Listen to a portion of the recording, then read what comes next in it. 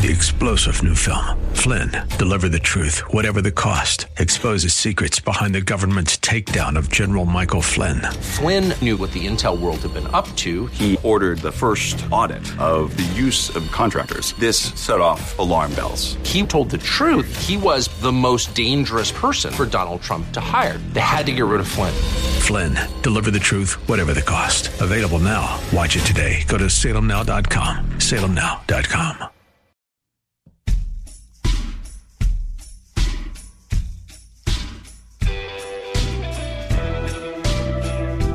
This is Sean Azzaro, and you are listening to the Reaching for Real Life podcast. We have a very special guest today. It's going to be a great program. I want to give as much time as possible to Dr. Bruce Gilley. Dr. Gilley is professor of political science and public policy at Portland State University. Now, he wrote a book talking about colonialism and what maybe we've gotten wrong when it comes to colonialism. The book is called The Last Imperialist, Sir Alan Burns' Epic Defense of the British Empire. And I got to tell you, just the premise has gotten so much pushback. And he wrote an article about this a few years back, got literal death threats. I mean, so it's one of those things where he makes a really powerful point of some of the benefits that nations that were under the British Empire, what they experienced, and how those that kind of were gently transitioned out and got the max benefit really to this day thrive more effectively and better than some of their counterparts. So it's controversial to say the least, but it's a really great interview, interesting book. And so we're going to have a conversation with Dr. Bruce Gilley. The book is called Last Imperialist, Sir Adam Burns' Epic Defense of the British Empire. Right here on the Reaching for Real Life podcast. Well, Dr. Gilley, thank you for being with us. You're most welcome. Glad to be here. Your book is called The Last Imperialist, and it's a biography of Sir Alan Burns' Epic Defense of the British Empire. That's a mouthful. That's a pretty big title, and one that I think a lot of people would say is a bit controversial. Tell us why this subject. What gave you the passion to write a book about this? Well, I think I was a political scientist, and I was kind of noticing in a lot of my classes when I was teaching and when I was a grad student that we kind of skated over the colonial period. But every time someone brought up an economic model, they always had to remind their viewers or their readers that, yeah, well, of course this country's better off because it was a British colony, and they all kind of like skated past that fact. And I always came back and I was like, well, if we know as political scientists and as economists that being a British colony made you more democratic, richer, more peaceful than other countries, why is it that colonialism has such a bad name? And that was kind of the jumping off point for me in getting into this research. Yeah, I think that is an amazing point. And I think it's one of those things that I think a lot of people would recognize just by looking at the actual current state of different nations. But that's almost the thing you can't say. You write about critical race theory. This is a direct assault to so much of what we're told. Yeah, in many ways, colonialism is supposed to be exhibit A for critical race theory, because critical race theory asserts that European civilization is inherently racist and oppressive and others and subjugates other peoples. And this kind of the sort of original sin of the West was colonialism or slavery, take your pick. But they often went together in critical race theory telling. So if we can undermine this assault on colonialism, we're actually undermining one of the key legs on which critical race theory tries to stand up its insistence about the inherent evil of Western civilization. And, as I show in the book, basically colonialism was, in my mind, the greatest anti-racist program in world history, because what the task was for colonial governments was to take people who they saw as every bit as human, every bit as full of the potential of human beings as every other people in Europe, and bring to them the blessings of free government, the civic institutions, so they wouldn't have to rely on tribal relationships, the protection of rights for minorities and women. I mean, this was the great universal template that colonialism brought with it, and it was fundamentally anti-racist in the sense of seeing others as equally having equal potential to live up to those standards as people in the West. critics would push back and say, well, certainly not everybody approached colonialism with that approach. There were those who tried to take advantage of, in their minds, steal resources, what have you. You particularly chose to address this through a biography of Sir Alan Burns. I think it was a great approach because, as I've read up on him, he really did have the approach you're talking about. Yeah, so I mean, he was the sort of late colonialist period where they're preparing these places for independence, where they're trying to put in place some kind of government education system, making sure that they have ability to manage their finances, all these things.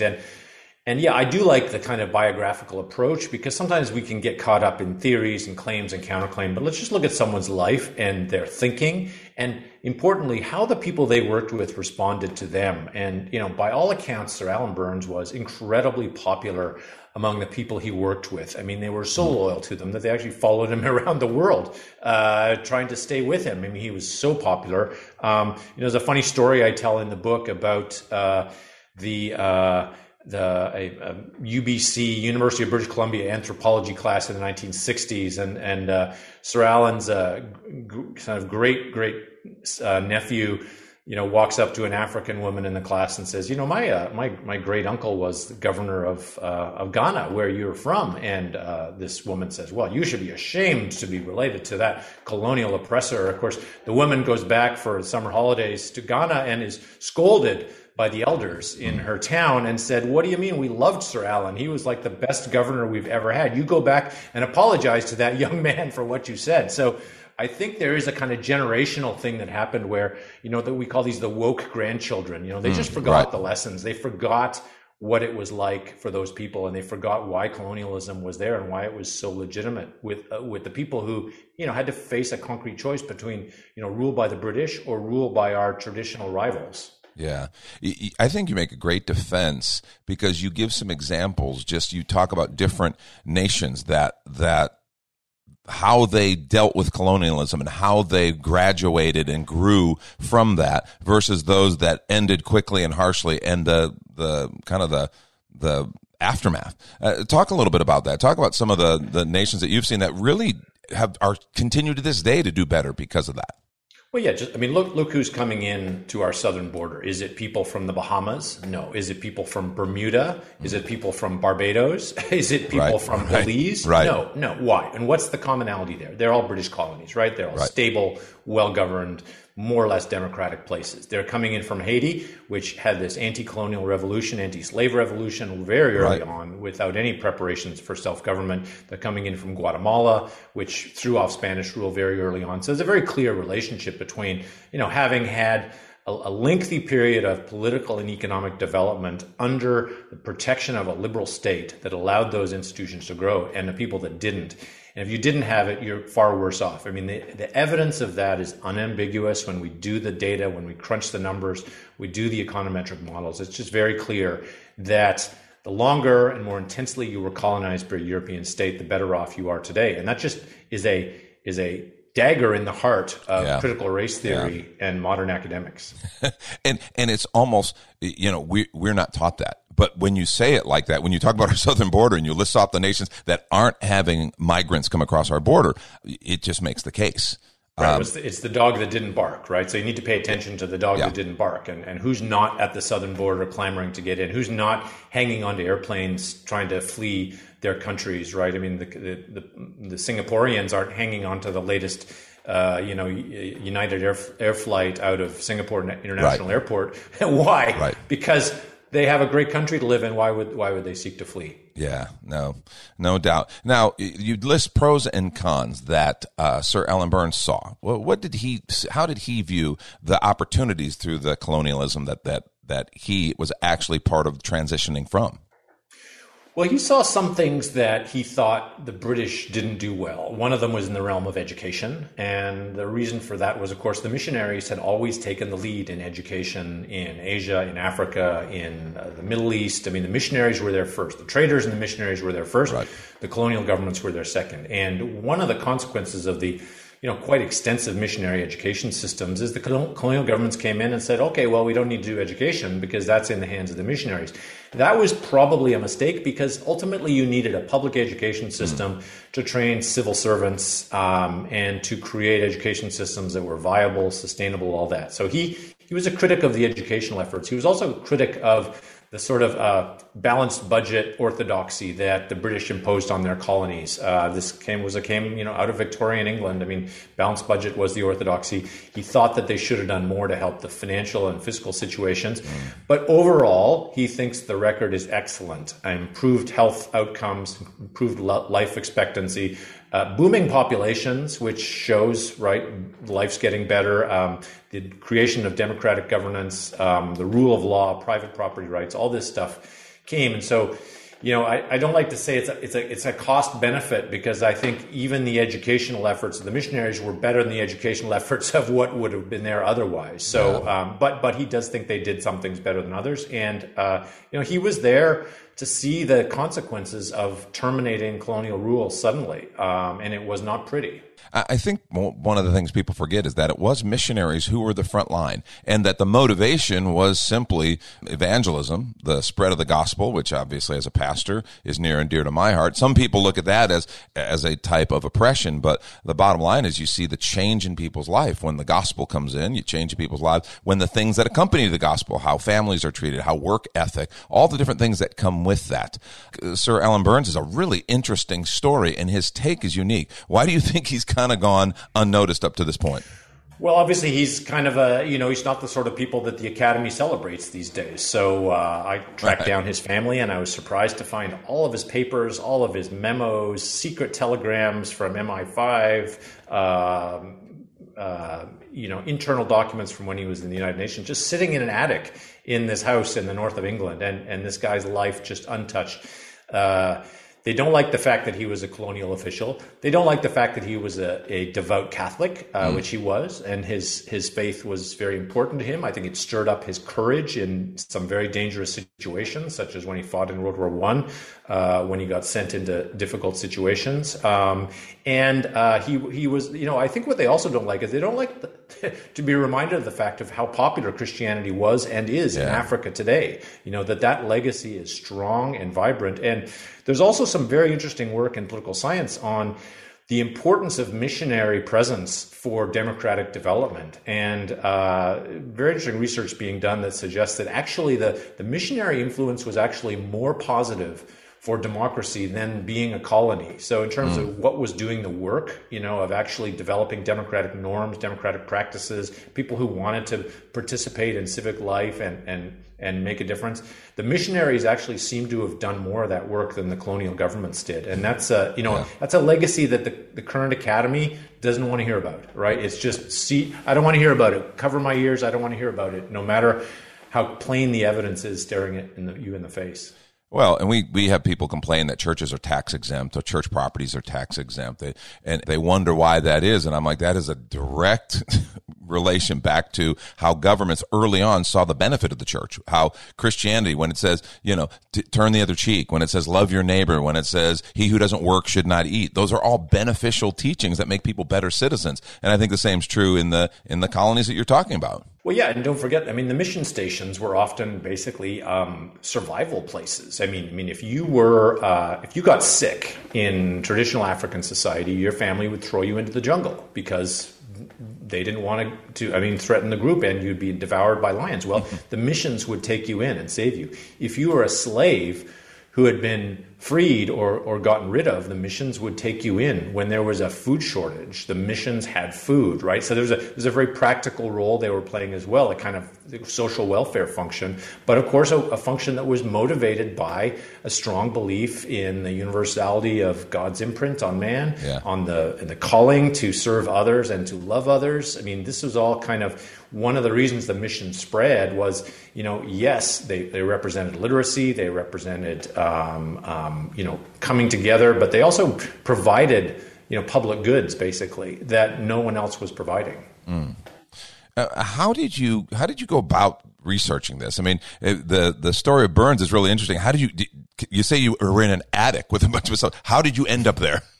Yeah, well, as a picture on the homepage for the book of all these papers spread out all over this living room in the town where the family that kept the records was. I tracked them down through a genealogy website basically, and then really, and then the doors just opened. It was just one of these projects. I did feel like the hand of God moving me. Just everything was open.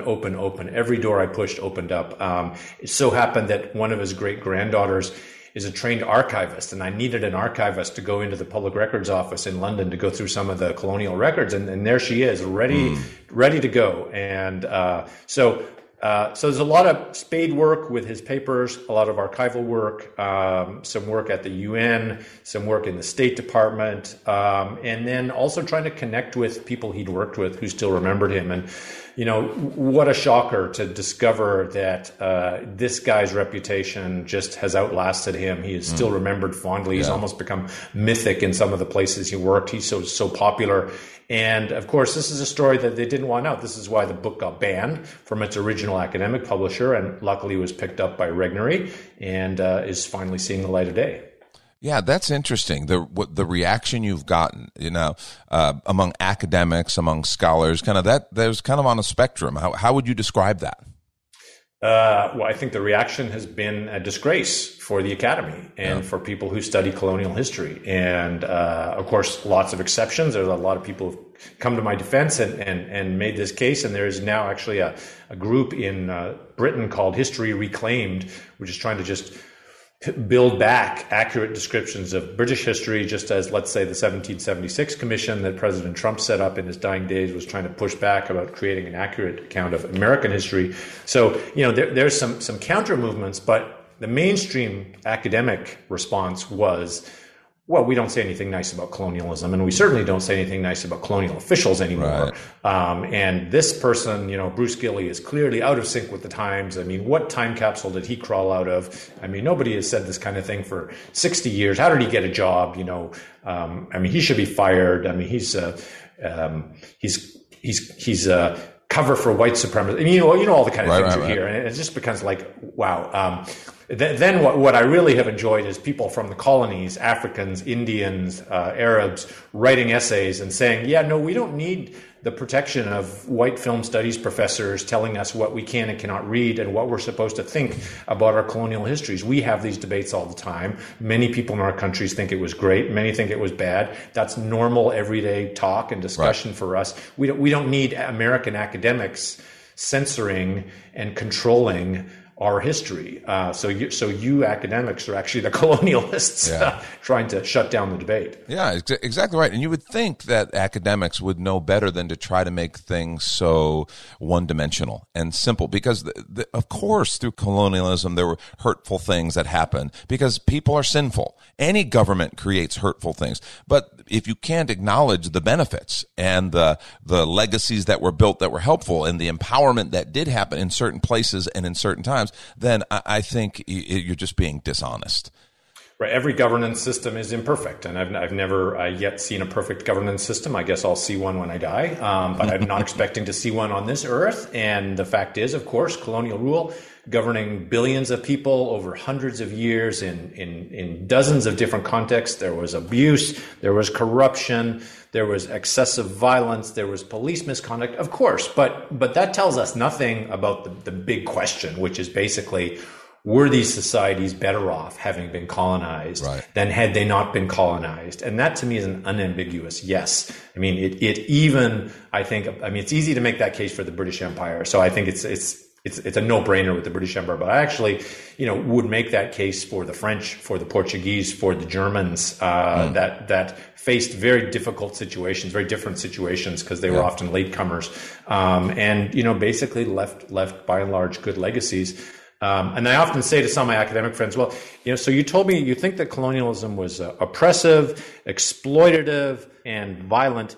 Do you think our contemporary American government is oppressive, exploitative, and violent? And they say, oh, yeah, it's just as bad. And I'm like, okay, well, that's all I needed to know. Yeah. Because what that shows me is you have absolutely no way to actually do the hard work of history, which is to put things in context and judge things relative to what was feasible, what was available. Yeah. You talk a lot about faith in your book, and was Burns a man of faith? Was he a believer?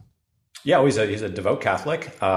He has a funny story because he grew up in the British Caribbean, and the only reason his grandfather converted to Catholicism is because he wanted to marry a French woman, and the French side of the family couldn't marry a non-Catholic, so the whole Burns family converted to Catholicism, became Catholics. I would say his Catholicism was very ecumenical throughout, but everywhere he went there was a Catholic church, there was a cathedral. He was a regular participant at Mass, and I do think he made a lot of friendships through his faith. Not just through his own church, but through the Protestant churches in the places where he worked. And he does talk a lot in his memoirs and his papers, about what are we called to do?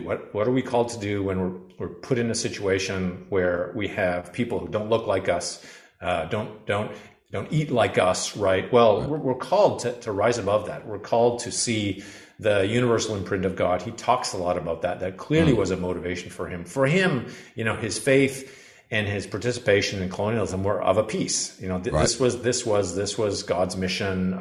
He saw the good, he saw the bad, he called it out. He was a man of integrity, I guess I would say. And I think part of his passion was this belief in, this mattered beyond just being a good bureaucrat, being a good colonial official, being a policymaker. This had a higher purpose. When he died in 1980, his funeral was at Westminster Cathedral, which is the great Catholic cathedral in London, and the kind of who's who of the colonial world circa 1980 showed up, and I've seen the program from the funeral mass that was held, and it was a kind of celebration not just of his life but of the project that he had served so loyally. He was pro-British Empire. He saw the good outweigh the bad of the British Empire. How did the British Empire deal with religions that were outside of Christianity? Because in these colonies, that's what they encountered. How did they deal with that? Well, I think the criticism from the Christians was that they were nicer to non-Christians than they were to the Christians. That's still true. That's still true. Yeah, the colonial officials were. The people who served in the colonies were often these kind of Orientalists, for lack of a better word. They were so interested in these local cultures, and they were really annoyed by the missionaries and the Christian churches, changing things. They had some often kind of went, it's called, they went native, right? They took such an interest in the local cultures and the preservation of them that they wanted to keep Christianity out. I mean, the British famously prohibited missionaries from any area of northern Nigeria because it was the Muslim part of Nigeria. And they said, we want to protect Islam from Christianity. And so that's a no-go area. They did that in many places in India too. So the British colonial officials were actually very, even-handed in their own views in terms of managing, making sure religions were kind of treated equally. No one was favored. There was certainly no established church in the colonies. That was never the case. And they often, if anything, had more tense relationships with the Christians than they did with the non-Christians. The non-Christians, of course, saw their faiths flourish for the first time because for the first time they were living in a system that allowed religious freedom, that protected people from violence based on their faith. This was kind of the same reason why colonists came to the United States, to escape religious persecution, is the same reason why colonialism spread, because it allowed people to practice their faiths in peace. And Christian missionaries, I would say the Protestants had a better shake than the Catholics, who still had this sort of remnant suspicion towards them. But really, the only Protestants the colonials really liked were the established Protestant churches. They disliked the evangelists, going into the bush. So, if anything, that's a vindication of colonial governance, that they were not at all favored towards Christian faiths. Yeah. This is a very countercultural view right now, with critical race theory being such a dominant kind of message and a just talking point in our culture. This has to be something that I think is an important read for people. It is countercultural, at least in our culture. I mean, as I say, people who are in the former colonies will see this book and they'll say, yeah, we talk about this all the time. My husband thinks exactly like Professor Gilley. My wife thinks opposite. This is normal debate. We've kind of I think, developed this kind of cringe about the word colonialism. You say colonialism and, people are supposed to kind of shrink down, like you said, Darth Vader or something, and this is supposed to be a bad word. And that's just a kind of, I think it's a product of bad education in the West in the last 50 years and a loss of historical understanding. It's, what does it mean to be a dissident and a counterculturalist these days? It means someone who is talking about the good side of colonialism. Yeah, no, that's exactly right. Well, you've received a lot of pushback, even death threats, but yet you continue. You wrote the book. Yeah, this book was canceled once by an academic mob and petition campaign, and was picked up by Regnery. So I'm very grateful to them for doing that. They have become one of the go-to places for canceled books, banned books, so to speak. In fact, it was funny because the American Booksellers Association is having their banned books week, and none of the books they include are the ones that actually were banned, which I like this one.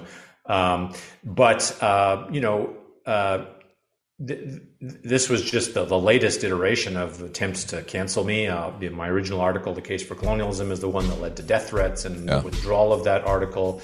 My faculty union issued essentially a fatwa against me. They don't call it a fatwa, but I called it a fatwa, saying that my research on colonialism was obnoxious and didn't deserve academic freedom. So, but sometimes this kind of pushback is an indicator that you're doing something right. Yeah. No, I think that's a great point. The book is called The Last Imperialist, Sir Alan Burns' Epic Defense of the British Empire. Where can people get it? It's on Amazon, and of course you can get it from the Regnery.com website. Well, thank you so much, Dr. Gilley. We are very, very grateful, and we wish you all the best. The book actually comes out today, correct? Correct. This is the day. Excellent. Well, I hope you have a great release, and hope to get to talk to you again soon. Thank you. You too. Thank you, sir. 3-star General Michael J. Flynn, head of the Pentagon Intelligence Agency, knew all the government's dirty secrets. He was one of the most respected generals in the military. Flynn knew what the intel world had been up to. He understood its funding. He ordered the first audit of the use of contractors. This set off alarm bells. The explosive new documentary, Flynn, Deliver the Truth, Whatever the Cost, uncovers the facts behind this scandal. Flynn told the truth. He was the most dangerous person for Donald Trump to hire. I find out the worst enemy that I'm going to face in my life is right here in America. They took my assessment and they wanted me to change it. And I was like, I'm not changing it. They had to get rid of Flynn. With in-depth interviews, archival footage, and never-before-seen personal records of the man behind the headlines. I just felt like I was drowning. Flynn, Deliver the Truth, Whatever the Cost. Available now. Watch it today. Go to salemnow.com. salemnow.com.